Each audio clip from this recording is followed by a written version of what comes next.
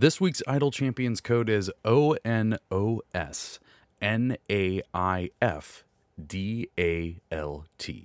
Enjoy the show.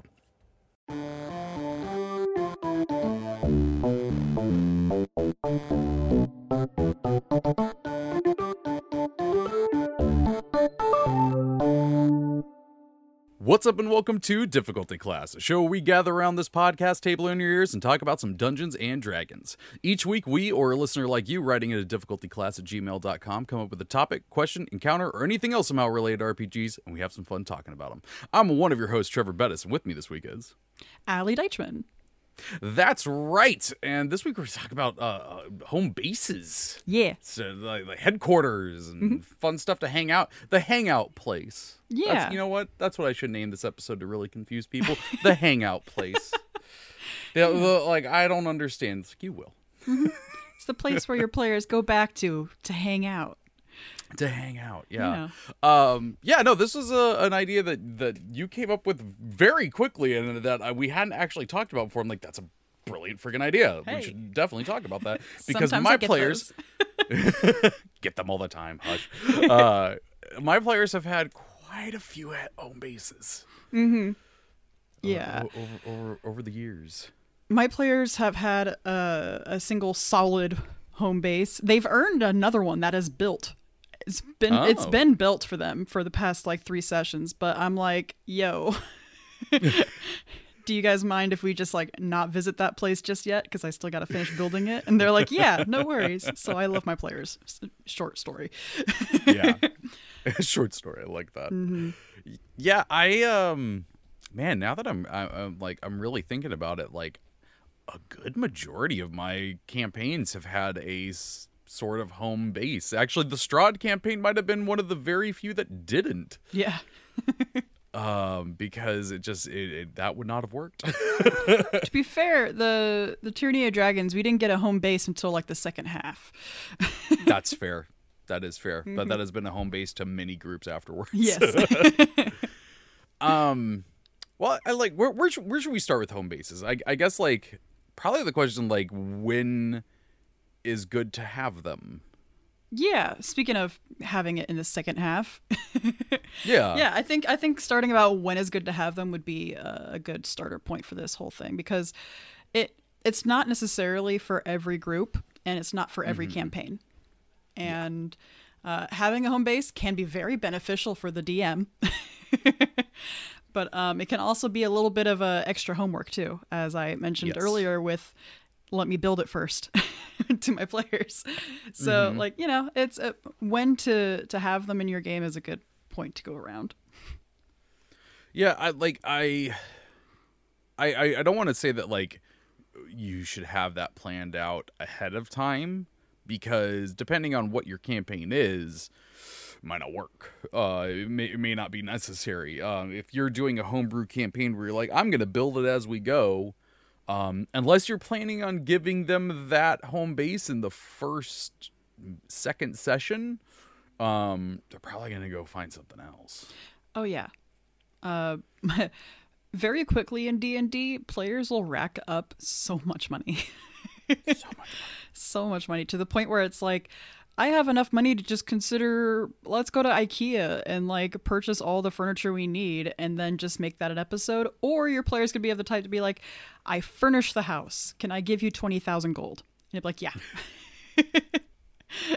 Thank you for this ale. Drops 20 gold on the table. Oh my God. Yeah. But like in the earlier stages of things, like, I don't think this is really a spoiler. A lot of people talk about it. It's on the back of the book. And Waterdeep Dragon Heist, y'all get a home base. Yeah. And you get it pretty early. And I actually really liked that was a pre-written campaign that did it and did it quick. Because there are places in some other campaigns to have a home base, Tyranny of Dragons being an example. Yeah. That they could, but this was like really the first one that was like, boom, here it is. They got it. Yeah. They can do whatever the hell they want with it. I think the fact that the book was set up to only take place in the one city, I think they really used that idea to be able to they utilize the concept of only staying in one spot to bring about the concept of a home base in a actual pre-written campaign, which I thought was brilliant. I personally haven't had the chance to go through that whole section of Waterdeep Dragon Heist because players are level 17. We skipped that casually.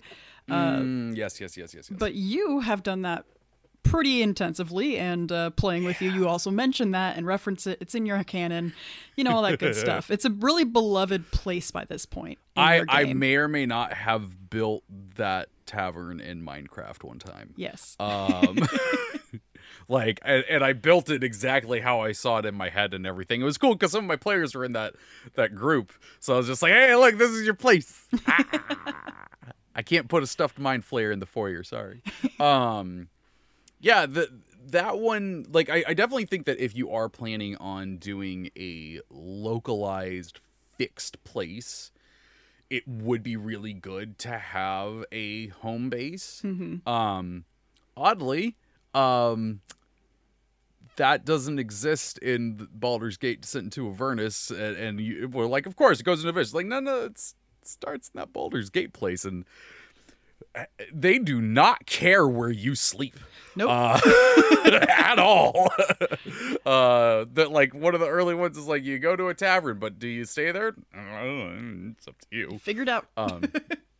Yeah, I ended up making my own home base there. And that one I didn't really put a lot of thought into. And though now that I say those words out loud, I don't particularly put a lot of thought into mine. I kind of let my players decide. Yeah. Like, I might decide the layout, but overall is them. I think that's kind of key to the concept of home bases, so to speak. The entire idea of talking about this actually came from a tweet I saw and responded to by MT Black, where it's like, what's a quick tip for getting your D&D players to feel attached to their home base? And honestly, a lot of the responses were really good, and the majority of them were let your players build the home base. Because that's such a big way to make your players feel like it's theirs. But don't make them build Let them. the home base. I mean, unless they're into economics and stuff like that. Yeah. If you're playing Pathfinder Kingmaker, you do what you do. Yeah. Like, if they have control over what they want, if they want... My rogue has a dad chair in their home base, and it's his chair. And I didn't discuss that that chair was always there. It's just always there now. Because it's kind of been summoned into being from them just role-playing. Yeah. And I think that's a really important bit of trying to get like a home base into your game, is to let your players really flesh it out. I remember I actually built the whole dang thing in The Sims. It was a 3-story building, and I put in all the rooms, and I just literally went, okay, friends, now it's your time to fill it. And they did. They were talking, and this was just totally out of game, us hanging out, and we talked for like an hour about what would go where, and oh, that makes sense if it's here, and oh, don't forget about the tea set. And it was like they had such a blast just filling it. And yeah, that's such a key thing to introduce a home base into your game. The other thing you mentioned, if you stay in a place, an easy workaround that I've accidentally stumbled on is teleportation circles. Early on in my game, probably too early, some people would say, I gave my players a cloak that can teleport to a fixed teleportation circle. This teleportation circle happened to be a rug, so you could move where the circle went. So they put the rug in the basement of their home base that was gifted to them for saving the town. So ever since they needed to just bamf out of somewhere, they go home. It's constantly going back home. Yeah. Because it was a free use of teleport, so why not? Like, even though it's like, we got to go to Waterdeep, they still teleport home to sleep. Like, it's that kind of thing. That is the most me energy I've ever heard. Good Lord. It's like, yeah, I'll travel 6,000 miles, but if I can sleep in my bed the same night, yeah, I'm going to do that. It's the beautiful thing about high level play like that kind of is, especially with teleport. All right, we got to get back here in the morning. It's a dungeon. We're all tired. We need a long rest. You know what? I'm going to pick up this rock. Let's go home. And in the morning, we'll teleport back and pick up where we left off. So good. They have done that before. I love that. But yeah, that like figuring out, even though they're not staying in Neverwinter the entire time, they stayed in Neverwinter for the first 10 levels. I'll give you that, which was a while. But because I accidentally found just that giving them that way back home easily has allowed them to really attach themselves emotionally to this place even more. I mean, like, you kind of did that with Knights of Skyreach, I guess, on accident as well. Because, like, the castle moved. That was so y'all. Like, that was so 100% y'all. I'm trying to figure out how to say this. I'm going to say this one part with spoilers. If you care about spoilers, skip ahead 30 seconds. If you don't, it's for Tyranny of Dragons. Then, you know, here it is. So, yeah, there's a floating castle in that game that is supposed to crash. And y'all found a way to not make it crash. And then you were like, it didn't set in until you said, we have a floating castle now. And I went, oh shit, you have a floating castle now. And like at first there was panic. And then I was like, shit, that's kind of like really cool. Yeah. And like, I remember messaging you all, afterwards and being like, I feel like y'all need a name now. And so you called yourselves the Knights of Skyreach because that was the name of the place. And you got really chill with the people there and everything. Well, not the dragon cult, you killed them. But like, that was, you know, that is the midpoint of that campaign. Yeah. You all spent an entire half of the campaign traveling, going to places, seeing things, fighting stuff, going around, and then finally ending up at this place. And then, you know, at the halfway point, like, and the thing is, though, it didn't break the campaign. In fact, it made some things a lot easier for me. It was no longer shit. How do they get there? It's like, I mean, let's do that. Funny enough, Storm King's Thunder does that. Light spoilers. At some point, the players are offered a ride via airship. Yeah. And they've been traveling for the past 2 chapters by foot across the entirety northern Sword Coast. And it's not small. So it's like this chapter that they've been going through has been huge. And all of a sudden they have to do that all again. And it's like, or do they? And so the book presents you an option to just skip travel scene and just get to the next spot. And in a weird way, it also acts as like a little mini home base for people playing that game, because you have a ship. I started off Storm King's Thunder with them already having an airship, just because the way the plot was going already. And I mean, they were already level 6, so I was like, whatever, they can have airship. And yeah, that did end up kind of becoming their home base. Like, I remember the last time that they left the airship, and like even the captain was like, hey, we're probably not going to see each other for a while. We just had that grand old adventure. Yeah.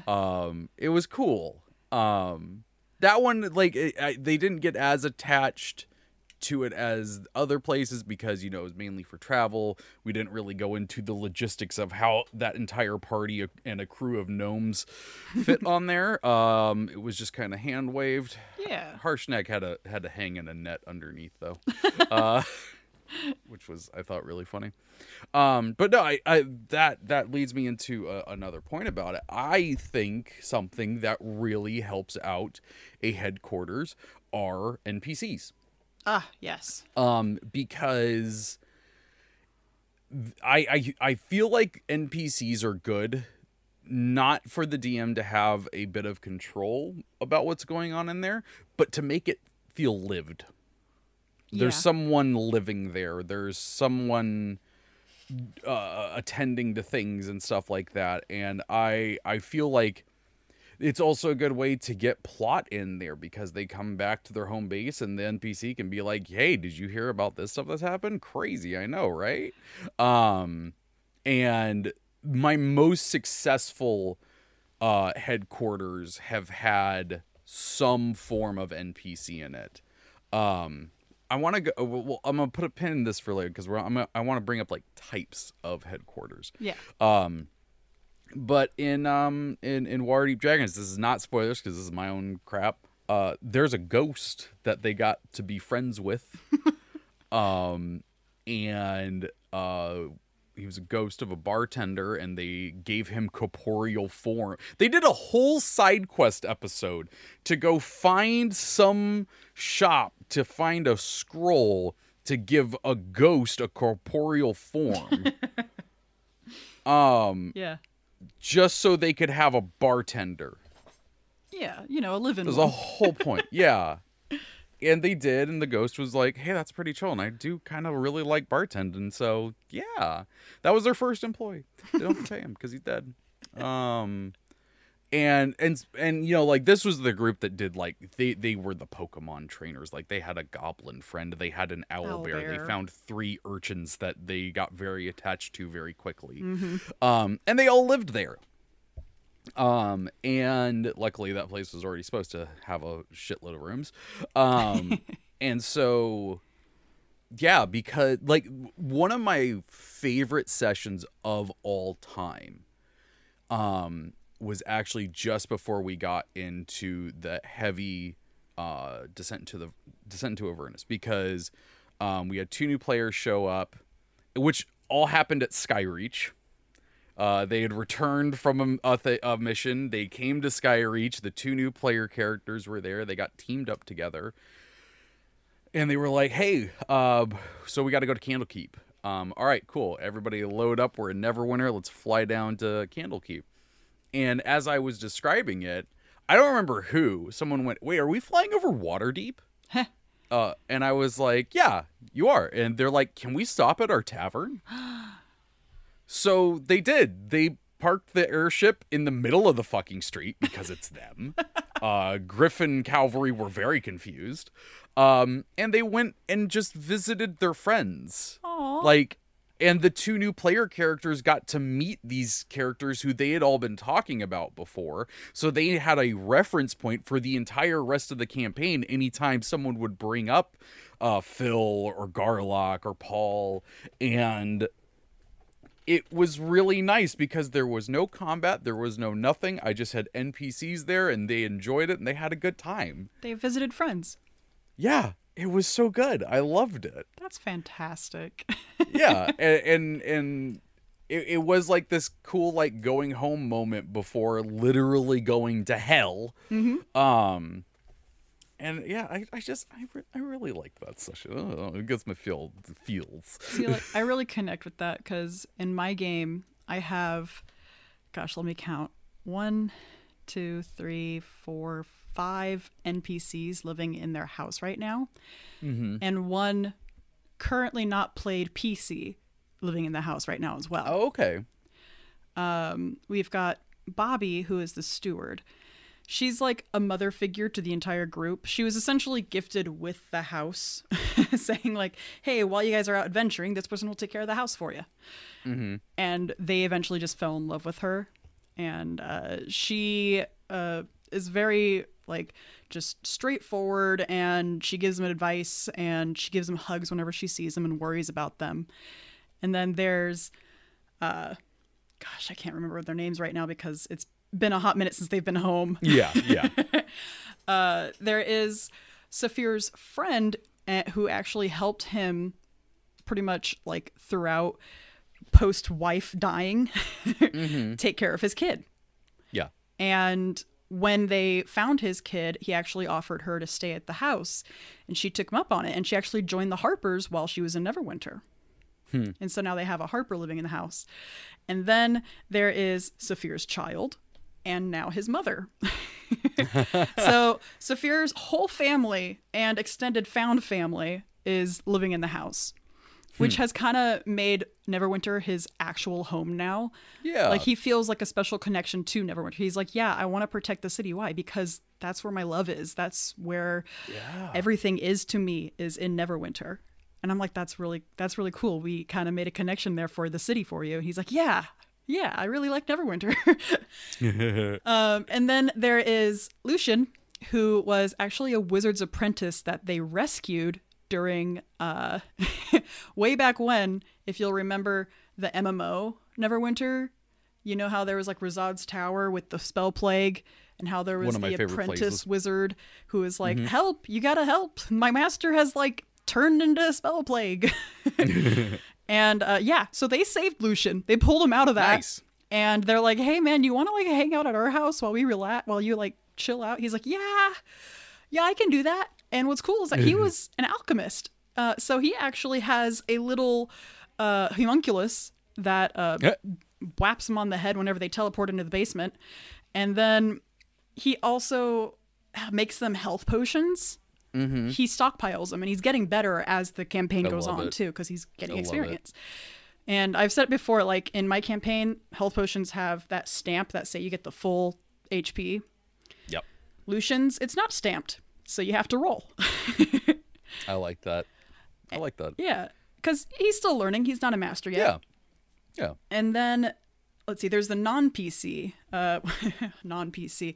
It's the player character that isn't currently playing. Yeah. And that is actually Bobby's son. Her actual son. He's a sorcerer and monk who went adventuring, and he's like a sorcerer of the Phoenix, like AU back when it was an AU. And he's like, I actually have spent so much time like being so just dangerous, not a care for living, because he's like, Phoenix, I'm gonna come back. I have no worries. Yeah. And a couple of times during Storm King's Thunder, he almost didn't come back. So he's like, I'm gonna take it slow a little bit, and I'm gonna actually get to spend time with my mom, because he's never been able to do that. Yeah. And so we've got all these people in the actual house, and every time they come back and teleport into the house, Lucian's alarm goes off because he set up an alarm down there. Yeah. And so he's like, who's invading? And he realizes it's friends. He's like, okay. He's a very anxious man. And he's like, okay, I'll tell Bobby, I think she has a letter for you. And then he goes upstairs. And then they all go upstairs from the basement. And then Bobby sees him, gives him hugs. Saphira sees his family, and his daughter asks him what adventure they did that time. He tells him a story as he sits down in his dad chair as Bobby sets the kettle on. And like, they have a moment where they just kind of get to breathe, a full deep breath with people that they love around them. And I'm like, as an adventurer, how often do you get to do that? Yeah. Honestly, like some of my favorite moments that, happen regularly is like the morning they wake up after getting home. Yeah. Because like they're still talking about the adventure they had. They're talking about what they're doing in the morning. Someone's like, my character's cooking breakfast, something like that. Oh my gosh. Yes. Saphir has an apron that says #1 dad, and he helps Bobby with breakfast every time they're home. It's beautiful. That's beautiful. And he's the rogue that murders things. Oh yeah. Gotta be. It's great. Like, I will say that, like, we were just talking about NPCs, and I said I feel like it's a really good way to do it. I will say that is absolutely not required, because we absolutely have proof that you don't need that, which was Wiz's game for oh my god, what the heck was it? Curse the Crimson Throne. Words are hard tonight, folks. I'm running on coffee and meetings. And like, I had it in my backstory that I wanted to be a tavern owner, and was very graciously was like, yeah, you have one. That's y'all can like go back there and whatnot. That she even had it that we started really in my tavern. Yeah. As a group, and we 100% made that our own. Like, Wiz would be like, how many rooms are there? How much is a night? How much is food? Like she would ask me, and I'd be like, 4 silver, I don't know. And oh god, what did I call it? Aleheim.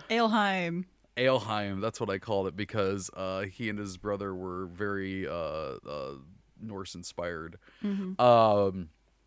And that was all us, and that was, and I like that it was all us not demanding it. It was Wiz asking. And I really think that's the key thing, is because it was the well, in this case the GM asking what that player that owned the place or the players that owned the place wanted it to be. That's getting them more invested, in my opinion, than just them spieling off what it is. Yeah. Because I feel like you might get bored with it. It's just like, I did that. It's fine. Whatever. I did that. But when it's a cooperative sort of thing, I think it gets the players a little more involved. I loved Aleheim. Like we all did. again, I know how that place looks in I should actually build that place in Minecraft next. We straight up used a crystal ball and we saw Aleheim with it because we were worried. Yeah. That's so good. Yeah, so that is definitely one way to go about it. I want to bring up the types of strongholds. Well, not so, I say strongholds because before this we were trying to find something on how this works in game. Oh yeah. And I ended up finding Matt Colville's book, Strongholds and Followers, which I'd only heard about, and this time I actually got to see. So I guess we're kind of doing a mini like DC spotlight in the middle of this. Check out Strongholds and Followers. It looks real cool. Yeah. And I kind of might buy this book in print because the cover is so freaking pretty, and it might have some really good stuff in it. But as far as like home bases and headquarters goes, like, I've had so many different types of them. Mm-hmm. We've got a floating castle, several taverns, starships, pirate ships, inns. Like these, I don't think that it has to be limited to just this one type of place.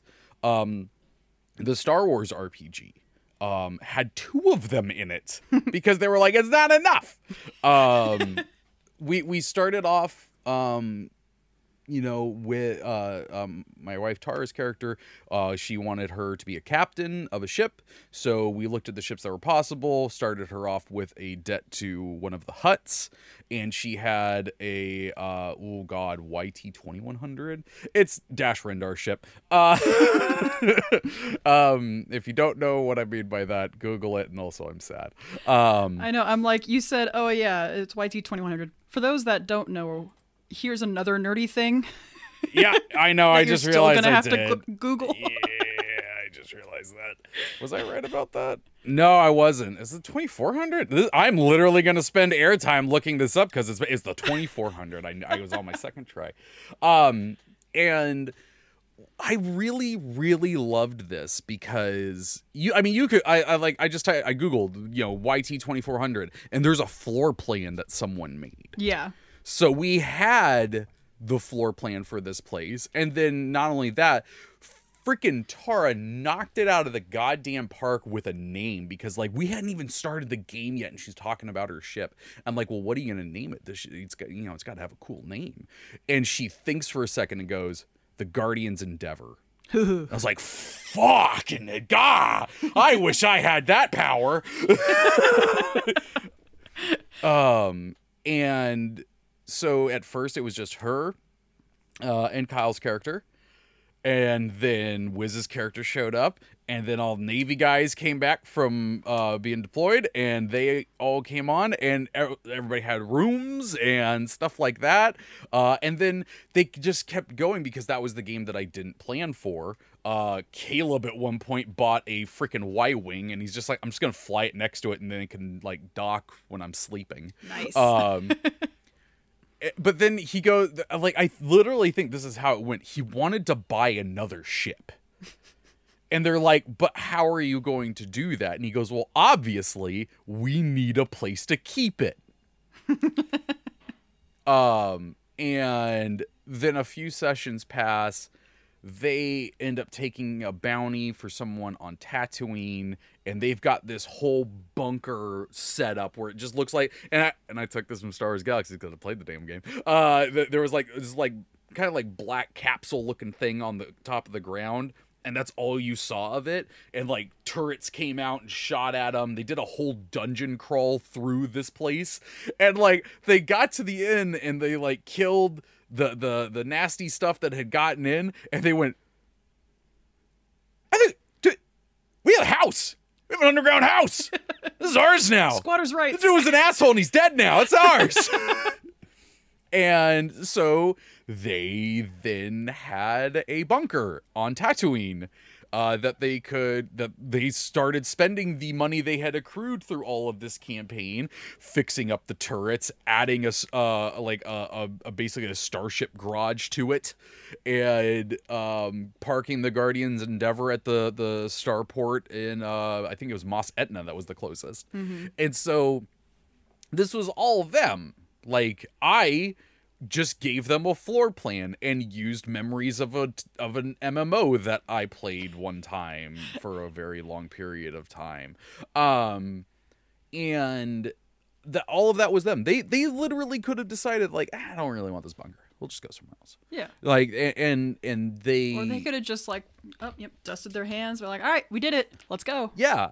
Yeah. I mean, they could have done anything, but they chose to live on that ship for so long, to make a home on Tatooine, and the NPCs did show up. I mean, on Tara's ship, she the other thing that I wanted her to have was an astromech, and so she made one that I can't remember the numbering of it, but she named it Honey. Like, that was its nickname. Yes, Honey. and the reason why is because she wanted to always come on board the ship and say, "Honey, I'm home."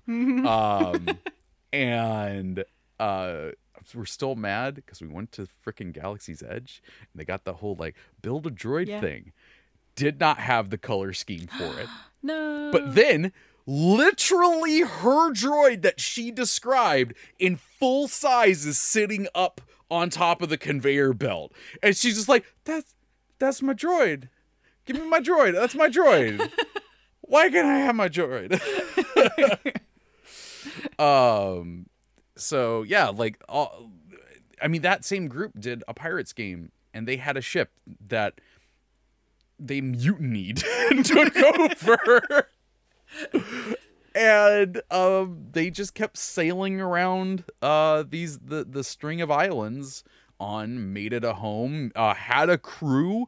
I had names and personalities for all of them. My favorite part about that one, though, again, players will surprise the crap out of you. They freaking mutiny. They do this whole thing. I gave them teleportation. Now that I remember it, I gave them a teleportation thing as well. They kill all the bad dudes. One of them gets away. Whatever. But then they're like, okay, well, someone's got to captain the ship, and they all pointed at an NPC. I was floored.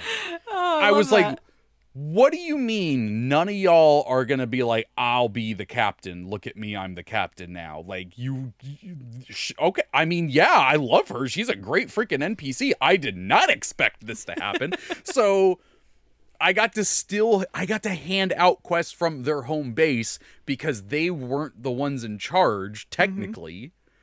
Mm-hmm. And it worked out so well. I just loved it so much.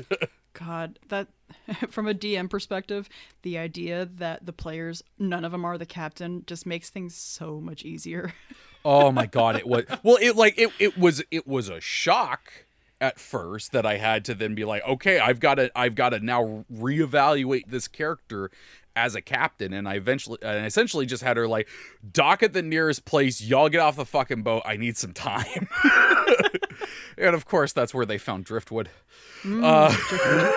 that was the first campaign Driftwood was in. The character, by the way, not the objects. Yes, the character, not the object, though named after the object. So yeah, I definitely think that having the possibility of a home base or stronghold or whatever to be not just a strong base or a strong base. Did I say strong base? You totally Guys, did. words are so hard. It's Oh all my good. god. Have a home base or a stronghold be more than just that, because there's so much opportunity there. I mean, like, what's like the adage where it's like, make your house a home. Mm-hmm. It's like, Yeah. try to differentiate the difference between, like, here's a house that they just visit and then leave, or is it a home where they want to go back? Because that's what makes a home base, is Yeah. if they want to go back to it. Yeah. Because if they don't want to get back to it, then it's not a home base. It's just a checkpoint that they stopped at some point. Yeah. Yeah, really it is. I mean, I know for some of the pre-written ones don't really let this happen. When we did oh my god, what was that Pathfinder Adventures name?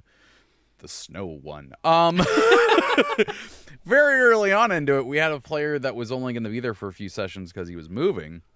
And again, like very much like how my groups did it, we cleared out a cabin, like a really nice cabin, and we were like, well, we got to come back here. And so like the player was just like, hey, tell you what, since this is the last session I'm going to be here, I'm going to leave my dude here, and then y'all can come back, and he's taking care of the place. And we're like, oh, that's perfect. Next session we got teleported on the other side of the planet. Like, and we never saw him again. That gnome freaking gunner is just still at that cabin twiddling his thumbs waiting for us to come back. He's just living his best cottage life. I mean, yeah. Yeah, he got that Sims 4 cottage living update early. Oh yeah. That was a joke for only some of our audience. Yeah, so like, yeah, there's the pre-written campaigns are hard to do with that. Yeah, some definitely more than others, especially if literally the entire point of the campaign is to travel, like Tomb of Annihilation. Yeah, couldn't do it in there. Like the closest I did was one of the merchant prince's houses they hung out at a few times, and then later on came back to when in a totally different campaign, which was sort of a headquarters, but yeah, that one definitely does not lend itself to that. But that was like the other half that I kind of wanted to talk to you about was, your favorite part of D&D, which is travel and adventure. Because that I kind of have a tough time doing that myself, like approaching it as part of the game and not just part of the game that you kind of just blanch over. Because for me, a lot of the fun of this D&D road trip is the destination and not the traveling bit. But some books and some games, and definitely a lot of people's home games, really focus in on the actual travel part of it. And the idea of having a home base is just like non-existent, because what's the point? Yeah. And what's that game type where it's like you literally start out in the center? West Marches? Yeah, West Marches. Yeah. I would love to just see one of those games kind of happening, or try to play in one, because I feel like playing in one of those kind of games would allow me to get a better understanding of how travel can be done. I actually I kind of feel like that one it won't help at all, because you're supposed to go back to your hometown every time and like regroup. Which I feel like you absolutely need a stronghold or something then. Yeah, like the ones that you can't really have a home base or anything one, I feel like are the ones that's like you just keep moving. Like that Pathfinder Snow one that I can't remember the name of to save my freaking life right now, and I'm sorry, Ike. I did really enjoy that game. Is the fact that like we didn't stop. It was like, all right, you got to get here. All right, we're here. Oh shit, the princess is in another castle, and then we got to run to that castle. Like, it was just castle after castle after castle after castle after castle. Reign of Winter. Yeah, that was it. Yeah. That was it. Reign of Winter. Yes. Yeah. There we go. God, yeah, I don't know why that was so freaking hard. And yeah, that one it would be really hard. You Descent into Avernus. I mean, I saw a place for it, but I didn't do it just because plot. But like there was one place that I could see it, and they might get a war machine. You could sleep in the war machine, maybe. Yeah, I mean, like, it's probably not that comfy. I think a vehicle, in a weird way, can serve as a home base because you want to take care like I of said, it. The boat. Yeah. Like, I believe in Critical Role, they constantly are using carts to go from like town to town, city to city, and I believe like if something happened to their cart, aside from being upset about their belongings, they'd be upset about it. Yeah. Even though it's just, a cart. But it's still their cart. We have a cart in the Academics game that if anything happened to it, I would have the reaction of the Cabbage Man from Avatar, except I would not get over it as quickly as he does. Yeah. Like here's literally what it is. Like we have a mule that walks that cart around that we have named Ferris Mueller. Also, we found a skeleton horse that apparently attached to me, so I named it Scalone Peterson because I felt like Ferris Mueller needed a girlfriend. I spent a long time on that name too. I know people rolled their eyes at me. Take that roll back.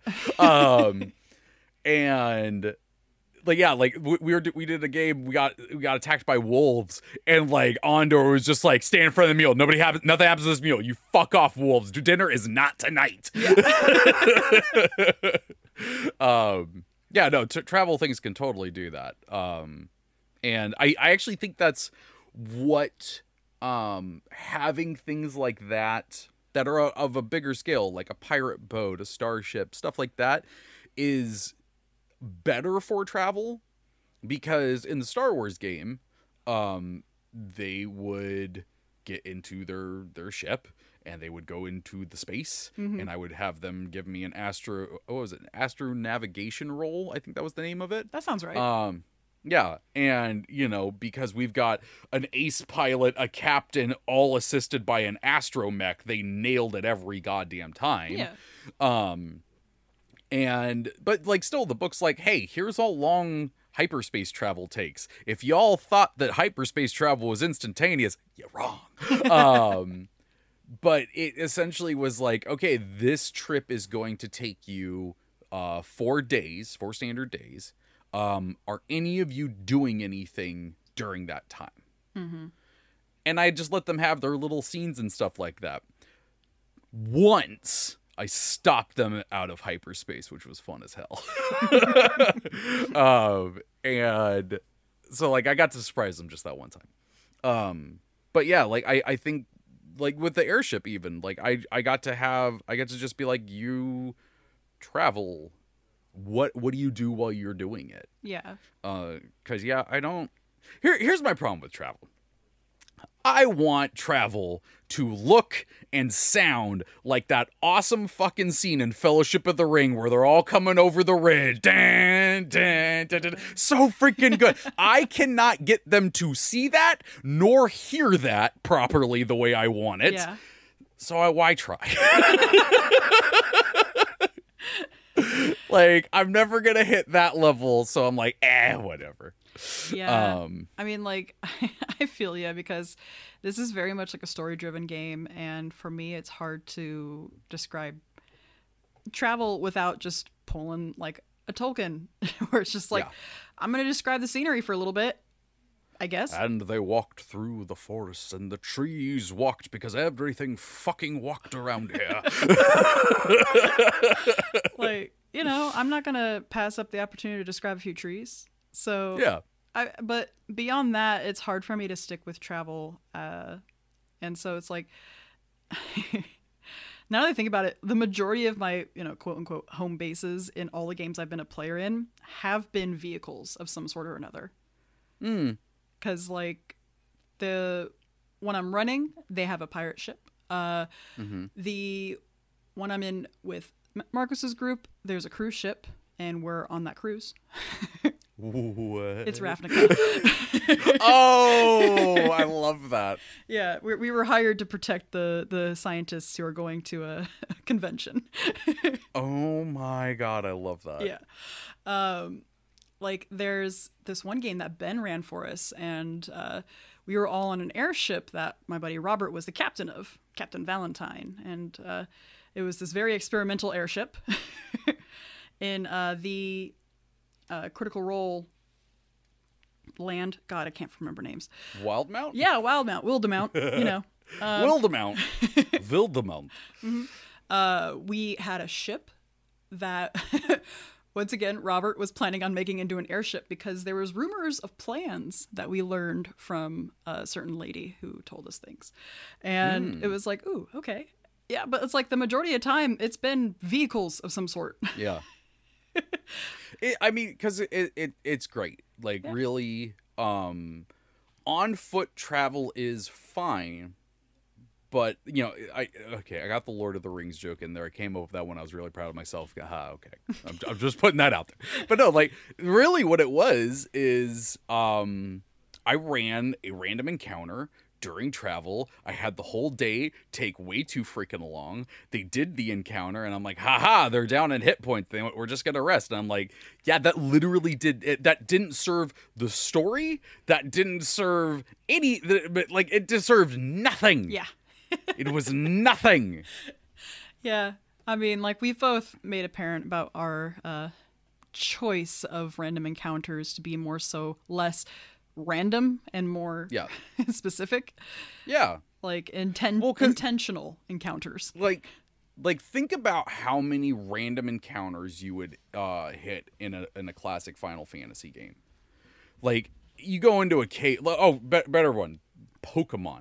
Yeah. Go back to the original Pokemon. How many goddamn Zubats did you hit through that frickin' cave, right? And how much money did you spend on repels?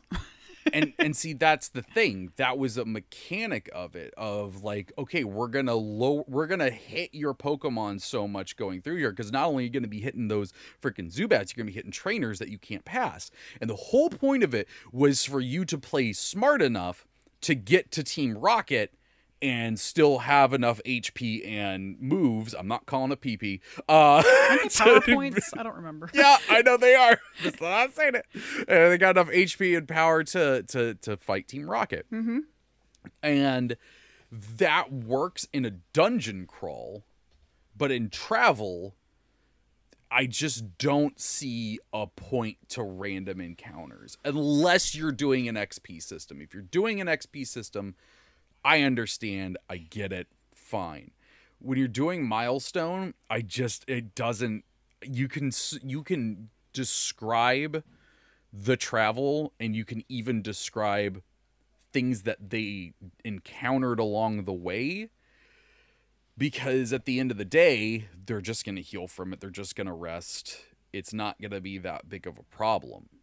Because even if you get them to use a health potion or something at early levels, okay. Yeah, okay, you got them to use that, but... So the one time that I actually revolved an entire, like, story arc around random encounters was when they were actively in Neverwinter and trying to help fix the city a little bit, and they were in the Tower District. The Tower District was currently, at that point, overrun by the Many Arrows tribe. This is the part I was in. Yeah. And so I actually ran that entire district using random encounter tables, essentially. If they were going about, I would roll to see if they would encounter a group, and then I would see what flavor group it was. Because, like, it kind of helped build it that it was an ever-changing area that was actually full of people that they had to hide around and skirt around. Yeah. And that was like... Well, because you turned that area kind of into its own dungeon crawl, which I really liked. Yeah, the entire area. Yeah. And I think, like, random encounters, I'm not saying don't have a place in the game. I do think that they're good for dungeon crawling. Because there's some pre-written adventures where there's not a lot of things that show up through the dungeons. You may as well throw some random encounters in there. Just out in the world, It's tough. Yeah. Like I did throw I threw staged encounters at people for Tomb of Annihilation. I'm pretty sure I've talked about this, but it was I would go through and find encounters from the random encounter table that I thought were cool, that I thought told some sort of story about the area they were in. Mm-hmm.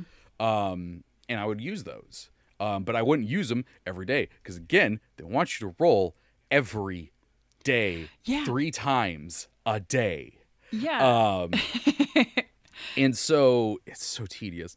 And so, like, yeah, they're at the river, and I want them to know the sort of dangers that are in there, and they got tricked by some hags, and started to run away, which was also there to foreshadow something for later. And another time they're out in the forest, and I want them to understand the terror of this place. So I had them roll perception checks. One of them happened to get really good. They heard some big noises. They all hid, and a zombie T-Rex came out and just, walked around. And these people were very smart and did not fight it because it would have murdered them. See, now you say that, and at the same time, I'm remembering my group because I'm like, oh, this is it. They're in the thick of like Chult, and I'm like, oh my God, it's the zombie T-Rex. I rolled it. Cool. So I set it up. I'm like, okay, all of a sudden this thing comes moving through the trees and the smell hits you first before you see it. And then they're like, oh God. So they all hide. But then the ranger, who is a monster slayer, quietly said, I'm going to take it down. And everyone was like, no, don't. And she's like, I'm going to do it. I'm going to attack it. She rolled to attack. And I'm like, hell yeah. But like, see, and that is cool. And yeah, that served a moment and a purpose. But yeah, like going out and just having things happen, it's just slowing the story. You're putting a filler episode that you hate from your favorite TV show in your own campaign. Yeah. And I think that's the thing that I try to avoid the most in my games is no filler episodes. Yeah, the more I run games, and like I've been running games for a while, but I'm still like figuring out the right stride, the right pacing. The more I'm running them, and especially this high level one, the more I realize like I just need to get on with it. Mm-hmm. Because like it's kind of like in my head subconsciously to be like, oh, you need to make sure that they like go through this encounter so that way they have like one less thing that they can use when they go up against the big thing. And I'm like slowly realizing, why do I need to do that? I think it'd be cool if they approach the bad guy with all their stuff. Mm-hmm. Like, yeah. There's no reason for them to not to. Like they were in Waterdeep, and they're going through the whole Waterdeep Dragon heist, and they're talking to L'Oreal Silverhand, and L'Oreal is like, you guys are good adventurers. You've saved a few cities now. I know I can trust you. And they're like, yo, we think this high-level villain is here. And at first I'm thinking, why? Because the books are like, oh, you need evidence that this high-level villain is here. And I'm like, sure, but L'Oreal Silverhand's also an adventurer herself that's very high level. So I put it upon myself to make her go along with the group to see it for herself, which, I mean, is that a poor choice on, I don't know. We'll find out. But so far it's been fun. Yeah. And like, it's one of those things where I still have to figure out the pacing, but like all I know is that random encounters, I've thrown them out the window for the most part, unless they serve a purpose to further the story. I never have an encounter now just to use up resources. Yeah. Like if they're going to use up resources, they'll do it eventually. They'll use it. They'll blow everything. They'll use their daily in one fight. I know they will. I don't have to plan for that. Yes, exactly. I can trust my players to be like that. Well, I feel like I know we definitely repeat ourselves there at the end because we talked about that the random encounter thing before, but that's just how much we don't like it. Any last thoughts on home bases, strongholds, or travel? I got one last thought. Okay.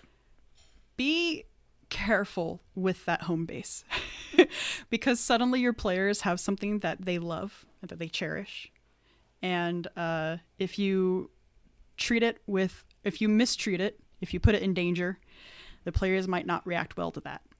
No. Both as players or player characters. Let me put it to you this way. That really cool NPC that you made that you're one day going to betray them with is going to hurt them, but they didn't make that PC. Yeah.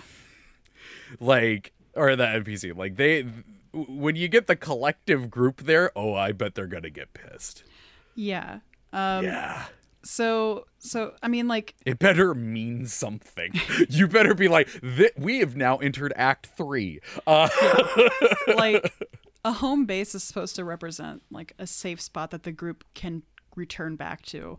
And if you plan on making it and twisting it into a not safe spot, I mean, like, that's not exactly, I don't want to say like it's not right, because it's like an unwritten rule that a home base should be okay. I mean, every game, I'll say this, even Dark Souls has a home base. Holy shit. Wow. Yeah. And that is one of the deadliest, ruthless games ever. Huh. But you can't get hurt at the home base. Yo, if somebody came from my Firelink Shrine, murder. Yeah. Just straight murder. Like in Dark Souls 3, when you go in that weird back in time moment and Firelink Shrine is like dark. Huh? Oh, I got pissed. Yeah. It hurts. I got real pissed. Because that's your home. That's Yeah, where you know yeah. you're safe. And so it's like, just if you're running a game and you're like, oh, sweet, a thing I can like use against my players, try not to do that. Yeah. Definitely good call there. Definitely good call. Well, I think that is gonna do it for this week's episode. Yeah. If you enjoyed this episode, the best way to support the show is by leaving a review on your podcast service of choice. Even if your podcast service of choice doesn't have reviews, go to somewhere that does, and please leave one. It would be great. If you would like to write in with your own questions, topics, concerns, anything, that sort of thing, send them in to difficultyclass@gmail.com. We'd love to talk about it. If you'd like to keep up to date on the show, you can follow us on Twitter at difficultyclass. Why did I find that so hard? Words are so hard. It's hard, I'm man. sorry. If you want to follow me on Twitter, you can do so at the Trevor. There is an A hiding in there. Allie, if they want to follow you, where can they find you? They could find me at AllieBug321 at Twitter. And where else? Also at Roomy Roamers, which I promise I am working on. It's just there's a lot happening right now. But yeah, that is going to do it for this week's episode. So until next week, have a good game.